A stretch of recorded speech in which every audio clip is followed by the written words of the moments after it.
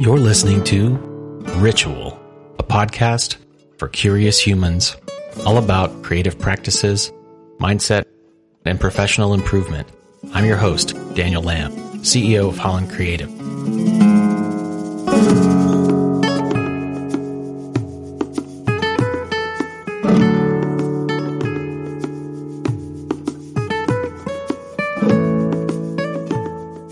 Hey, Shannon, welcome to the podcast. Hi. I'm really glad you're here today. And before we get into our conversation, I'm going to read your biography for our listeners. So prepare yourself. Okay. Shannon N. Turner is the founder and creative director of StoryMuse, which provides unique strategies for personal, business, organizational, community, and content development everywhere that it's needed. Shannon serves as an independent consultant who conducts workshops and provides coaching to individuals and organizations seeking to use true personal stories for transformative potential. I was about to say development. I'm just going to recut that. Okay. Because I screwed it up and now I feel bad. Don't feel bad. You can screw it up. I'm all about like the art of, the pivot and doing things, on the fly and showing our messiness. So you don't even have to do it over if you don't want to. All right. I'm going to use this as a teachable moment for transparency and vulnerability. That said, Shannon has 2 decades of professional experience and an MFA from Virginia Tech. So, Shannon, before we dive into all this conversation about storytelling and about resiliency, I need to ask you my number one question. What is your ritual? Oh my gosh, this is such a great question. I have so many rituals. I'm like kind of a ritual gal. I grew up in the church and I definitely came to appreciate the value of ritual in the way that it gives our lives a sense of anchor and meaning and brings forth energy that we want. So one of my favorite rituals that I've ever done that I'd love to tell you about is that when I moved into my house, I actually invited a bunch of people over and had a house blessing. A housewarming. I don't know if you've seen It's a Wonderful Life, but in that film, George and Mary Bailey go to the home of someone that they've helped to become a homeowner, and they bless them with wine and bread and salt, and each of those things has meaning. And I was so inspired by that scene that I asked several of my friends to kind of also inspired by that, come up with things to welcome in the energies of creativity, hospitality, friendship, food, community, protection of the natural world, health and healing, love and the pursuit of partnership, and spirit as the things that I wanted, the energies that I wanted to have contained and welcomed and continue to be fruitful in my new space. And they showed up in spades. This ritual took an hour, and there was art making and there was singing, and we turned to the different directions. And it was so amazing that people still talk about it. And I've been in this house for almost 5 years now. So it was a great ritual. That sounds like a really beautiful experience. To bring all those energies together like that. I can remember when we moved into our house, we definitely came in with our sage wands and tried to clear the energy and just sort of like intentionally enter the space as sort of a fresh start. So I never thought about rituals through like that lens until recently. That's a really, really cool thing. So you've worked with a lot of folks around their approach and relationship with storytelling. And for those of us who don't do this all the time, telling stories, I think that a common thing that comes up for people is, what the heck am I supposed to talk about? How can I do stories? I don't think I have an interesting story in me. So can you talk a bit about how you help people discover their stories? Yeah, sure. I think it's always to be just like crying shame when folks think that they don't have any stories or any good stories to tell, because this is a skill that we all used to have. And, before we had Netflix or even TV for that matter, people used to sit around the porch or the campfire and just tell stories from their day, from their life, from their family, or, some of the big stories, the great stories.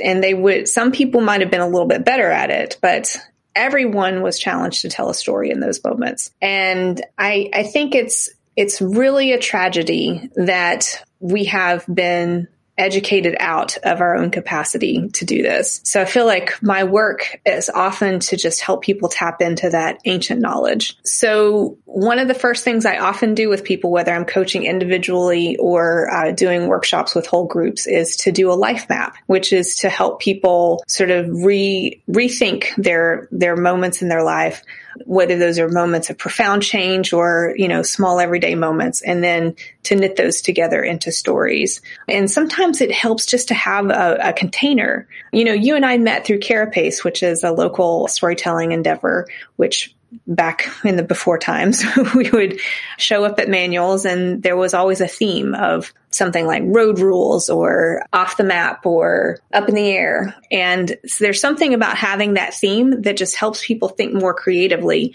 about the things that have happened to them. And then it's just a matter of helping people give those stories a shape so that they feel comfortable telling them. Yeah.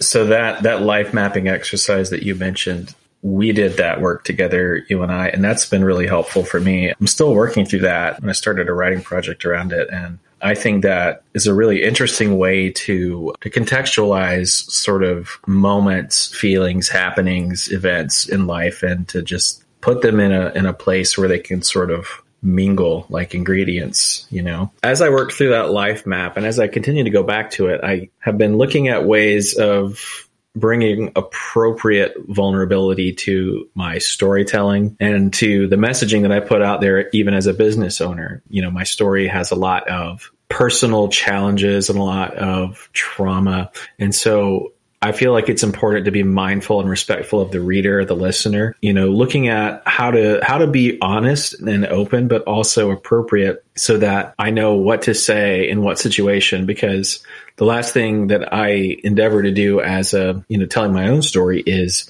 to be a trigger, enactor without consent. And so appropriate vulnerability. Can you talk a little bit more about sort of how we can work on that? It's so tricky, isn't it? Because you're right. There are different spaces where different levels of vulnerability are appropriate. And so like what you might tell on the stage in, an open mic situation would be different than what you would say in a business meeting. One thing I will say is that generally I find that when I am vulnerable to a certain extent, people tend to appreciate it. I think that we live in a world that tells us that we should build walls around ourselves, like unfortunately literal physical walls. And I think that storytelling has this amazing capacity to help us break down those walls, and it builds trust in a way that is so much more genuine and authentic than any like group exercise is ever going to do.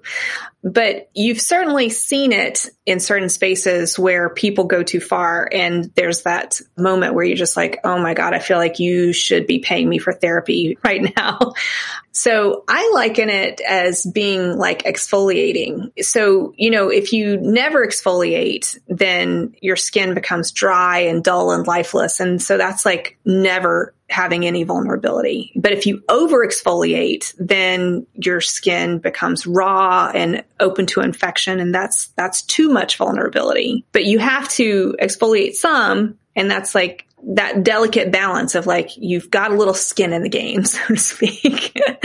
And it's kind of hard to define, but I just know that there's like this certain amount of risk and exposure that pays off in the end with storytelling. And I actually was just blogging about this last week because the first time I really recognized this gift in myself, I got paid off in spades because this teacher was so taken by the vulnerability that I shared in an exercise that she had all of the other students in the class write me a note. I did actually after that feel a little bit weirded out, but it was so nice to have the vulnerability that I'd shared in a writing exercise come back to me with people thanking me and sharing what they had observed or, even telling me about their own similar experiences. So I think at the end of the day, vulnerability is a gift that is often repaid in more vulnerability. And it's a muscle that we have to build over time. Oh, that's so true. That has definitely been my experience as well, is that the karmic effect of what you put out comes back to you. You kind of talked about, how our society, as a society or as a culture, we've been sort of removed from our roots in storytelling. And I know that some of the work that you do is centered around this kind of facilitation for particular communities. And when we were working on your website, you were doing some work with Chris 180, I believe it was, and the Atlanta Center for Self-Sufficiency. And you were working with, I think specifically with the youth who were either, I want to say, homeless or were in, a minority community or a community that was, subject to a lot more ostracization than others. Given that this is sort of an overarching cultural thing, do you think that it has even more impact on groups like this? I think that storytelling has certainly a very therapeutic value, and it has transformative potential in that way of helping people tell their stories, both for the therapeutic value and then for empowerment. And empowerment is one of those really tricky words that has a lot of whiteness tied to it. But at the end of the day, you're helping people find and use their voice, and then to, on the other side of that, hopefully help their stories be heard. So I always said that I started Story Muse for the efforts to help people hear each other across lines of difference. I don't know how successful I am always about that, but I try very hard to help people who are different from each other to hear each other's stories. And so, yeah, I think that's one of my real mission points, is to help people who don't always have access to telling their stories, don't always feel invited, who feel like their stories are not important to come forth. And then to give a larger platform than might happen. But it is interesting because going back to that notion of like, what is storytelling, and the fact that, we used to be able to do this, even sometimes when I have to talk to people about what my job is, and it just starts with that question of like, so what do you do? And I say, I'm a storyteller. And so then I have to go through this whole litany with people of like, oh, so that means you do social media. No, I'm a storyteller. Oh, so that means that you make film. No, I'm a storyteller. Oh, so the word storytelling means so many different things these days. So I've done some work now with the community of folks who do work about domestic violence. Storytelling with that community actually has a very negative connotation, because it's like storytelling is like the excuse that an abuser will come up with for like why the person that they abuse like made them commit the act. And so when people are holding each other accountable, they'll say, oh, you're just storytelling. And I've also run into that same language problem with the word vulnerable, because as you know, I'm constantly trying to encourage people to get to a place of appropriate vulnerability in their storytelling. But now that I've done all this work with folks who have been unhoused and are trying to, build their way to more sustainability, the word vulnerable in that community means something completely different and often quite negative. Yeah, I can really appreciate like sort of how these words mean a lot of different things to a lot of different people. And, when you mentioned the domestic violence narrative, it sounds like for that, maybe the word storytelling is another word for like gaslighting or projection, or sort of like these things that abusers do to stay in power. I recently had a conversation with somebody, and I could definitely tell that the word vulnerability for them would have signaled being sort of open to attack and being weak because of their lived experience as, having survived some difficult stuff. So I think that it's really interesting to kind of unpack how we have conversations about these topics in a meaningful way, and sort of how do we navigate these assumptions that people bring to the table about what these things mean, right? Mm-hmm. And whenever I hear storytelling at work, I usually, people think, like you said, oh, you're in branding or you're in social media, because it's like, I'm a brand storyteller, or the Donald Miller crowd. But I think that this is kind of leading in an interesting direction, because I think that a couple of the other things that you really emphasized when we were talking and when we've worked together is sort of moving towards resilience and cultivating empathy through storytelling. So could you talk about sort of the connection to things like openness and vulnerability and how resilience and empathy are part of this equation? So with resilience, one of the things that I really like to encourage people to do is to think about moving along this trajectory with their narrative so that they are able to come from always being kind of like just this hapless victim of their stories to then they can become the hero of their stories and then ultimately step outside of them altogether and become a master narrator of them. And I think a lot of people don't see themselves as having that kind of power over their lives. This was something that started for me very early on in my relationship to storytelling. I had this wonderful mentor. Her name was Jo Carson, and she was a nationally known playwright and community storyteller. And I had the opportunity to share some of my stories with her as we were starting Carapace up. She passed in 2011, so not long after we had started. But in those first couple of years, when she would read my stories, she would come back to me and she would say, Turner, I'm going to need you to tell a story where you are not the anti-hero.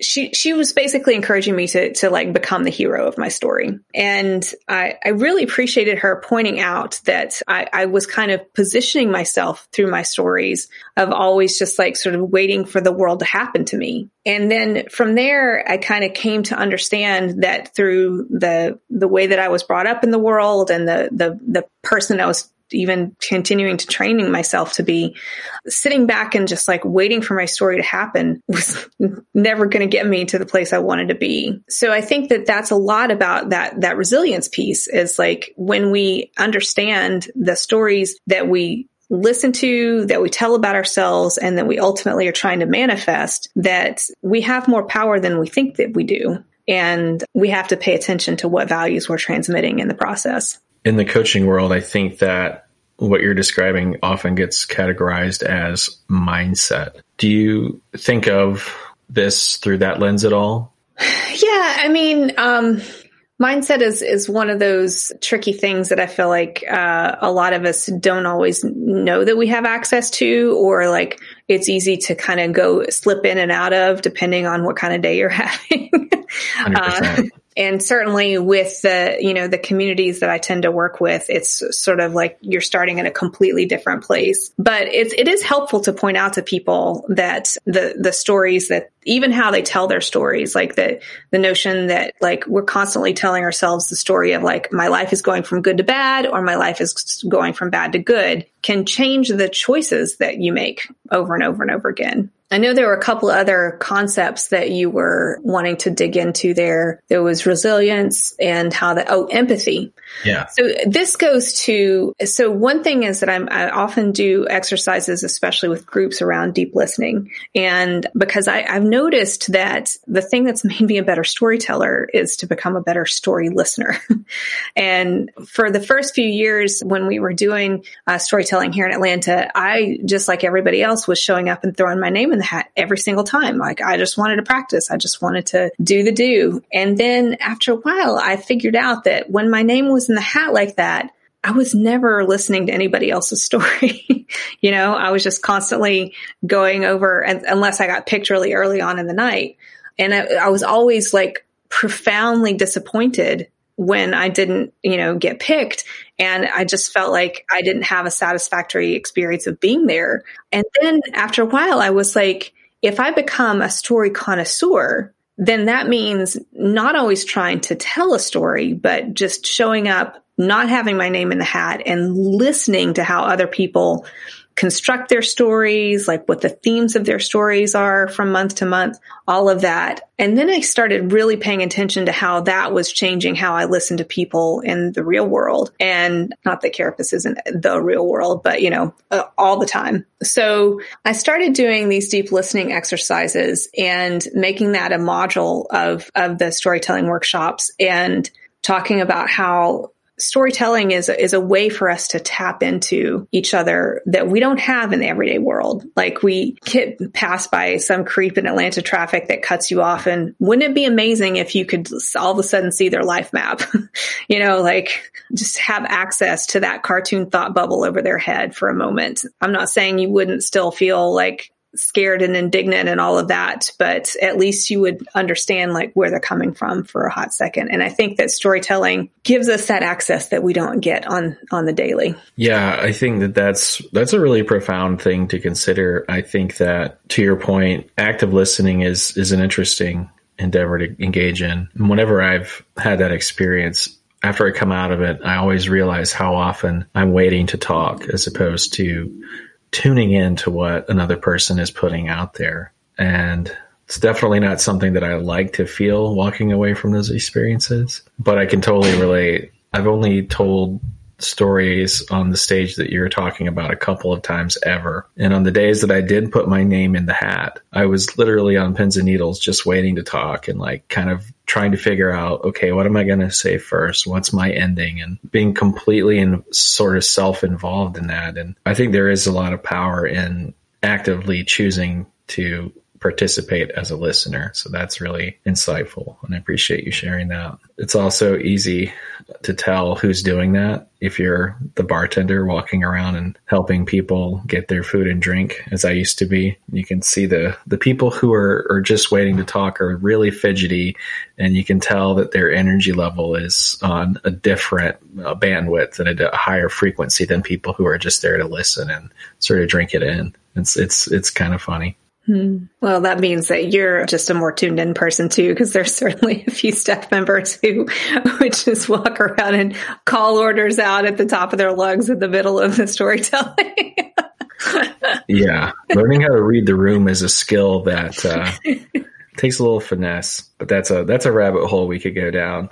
That's probably better suited for a bartender's podcast. But on the bright side, it is cool to see that, in terms of community, that specifically talking about this place, that Manuals has been sort of saved yet again from the throes of death, and that people came together. George Bailey of Atlanta. Really, exactly. I mean, everybody came together to hold this place up. Mm-hmm. I dropped by the other day on my way from East Atlanta to home and was running errands that I had to do and got some to-go food, and I got to chat with a couple of people there, and it was poignant to see the impact that those donations have made on the owner and his wife and his daughter. And so it was really cool. I really do hope that once the vaccine has started making its rounds to us regular folk, that the days of storytelling and being together in person are not so far away. Yeah. I have an elderly friend who is my companion for going to Carapace, and she's not been able to do much over the last 10 months at all. So I went and picked us up some food from Manuals as well. And we went and sat on the porch, and it was just so lovely. Like I don't think either of us had a burger in months. So it was great. 100%. So in addition to your work as a facilitator and as a coach, you're also working on a course. Yeah, I'm getting ready to launch a course on Udemy at the beginning of the year. I'm going to be recording it in a couple weeks, and I'm really excited. It's just the basics of my curriculum for how to tell a good story. I have this whole metaphor that I've developed over time about how a good story is like a good sandwich, with the bread holding it together as the first line and the last line, and vulnerability and change and different parts of the story are like the different components of the sandwich. And so I'm going to be excited to see if that's something that folks are are interested in. I haven't done a lot in terms of helping my work get out there in this sort of way. And I don't know, it's just something interesting to try. The pandemic decimated my passive income in terms of Airbnb. So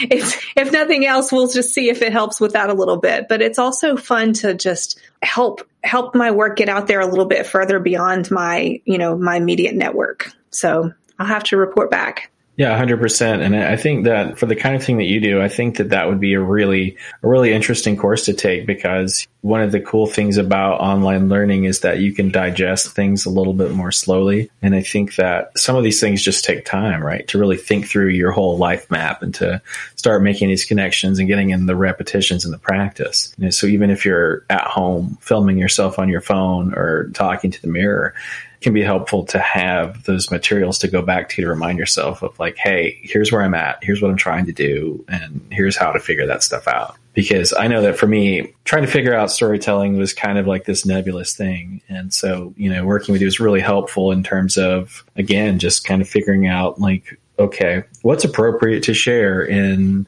a story? Read the room again, learn appropriate vulnerability. I think it's going to be a really impactful thing for people. So if you're listening to this now, the links to that will be here in the show notes. So you can go click through and see what Shannon's got going on in her course. I know that you'll get a ton of value out of it. What else is on the agenda for all things Story Muse, Shannon? Well, I'm really excited to tell you about the major project that I'm going to be doing next year is going to be a road show that's going to tour 6 cities in the state of Georgia. So the project that I did with teens and young adults who were unhoused here in Atlanta this year during the pandemic inspired some folks that I had worked with previously with the Georgia Council on Developmental Disabilities to think creatively about how we could continue to serve and work with that population next year as we'll continue to have to plan for the pandemic for a lot of next year as well. And, a lot of those folks are considered medically fragile. So we really do have to think about their safety. So we're going to do 6 drive-in theaters in these cities all across the state. The storytelling will be stories of people with intellectual and developmental disabilities. And we're going to film them telling their stories. So that's how it's drive-in theater. But then there'll be also an interactive component at each of the live shows. So I'm really just tremendously excited. It's so poignant, so relevant as even this week, as we're recording this, there's some decision making on the table to take away some of the very important supports that make those folks' lives possible. One of the main advocacy reasons for this project is the Medicaid waiver, which is what helps people stay out of having to live in institutions. And they are right now considering taking away a bunch of the provisions in those waivers that provide for their behavioral supports, their job coaches, their ability to have nursing care in their homes, like all kinds of things that are the whole reason why they have these Medicaid waivers. It's super frustrating. So I'm really hopeful that by doing the road show, it's going to help the average citizen, and Atlanta will be one of the places, understand why we need to pay attention and talk to our legislators for the same reasons that we have all become a little bit more civically engaged in the last few years. So you mentioned these are going to be, the events will be at drive-in theaters around the state. They won't be at drive-in theaters necessarily. They'll be pop-up drive-ins. So, okay. So not necessarily existing drive-ins. Yeah. One of the things I learned by doing the show at Chris 180 is that it's possible to make a drive-in anywhere. Like they just have these blow-up screens and you can make them wherever you want. Yes, I've seen those.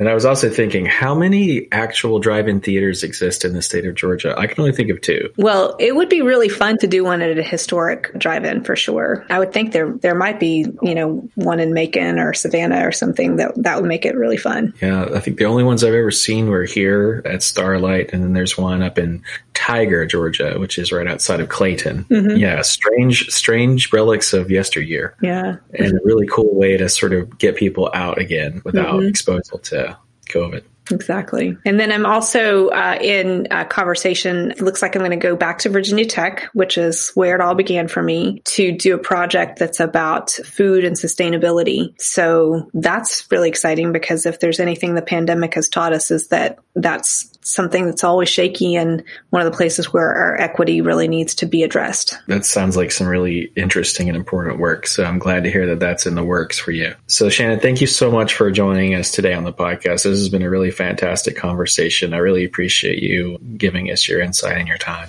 Thank you. This was great. Thanks, Daniel. I always appreciate anything that you're doing. I think that the work of helping people talk about being a small business owner, a writer, anything that you're talking about, I want to be a part of. Awesome. Well, again, thanks. And I will be looking forward to that course. I can't wait to tell you about it.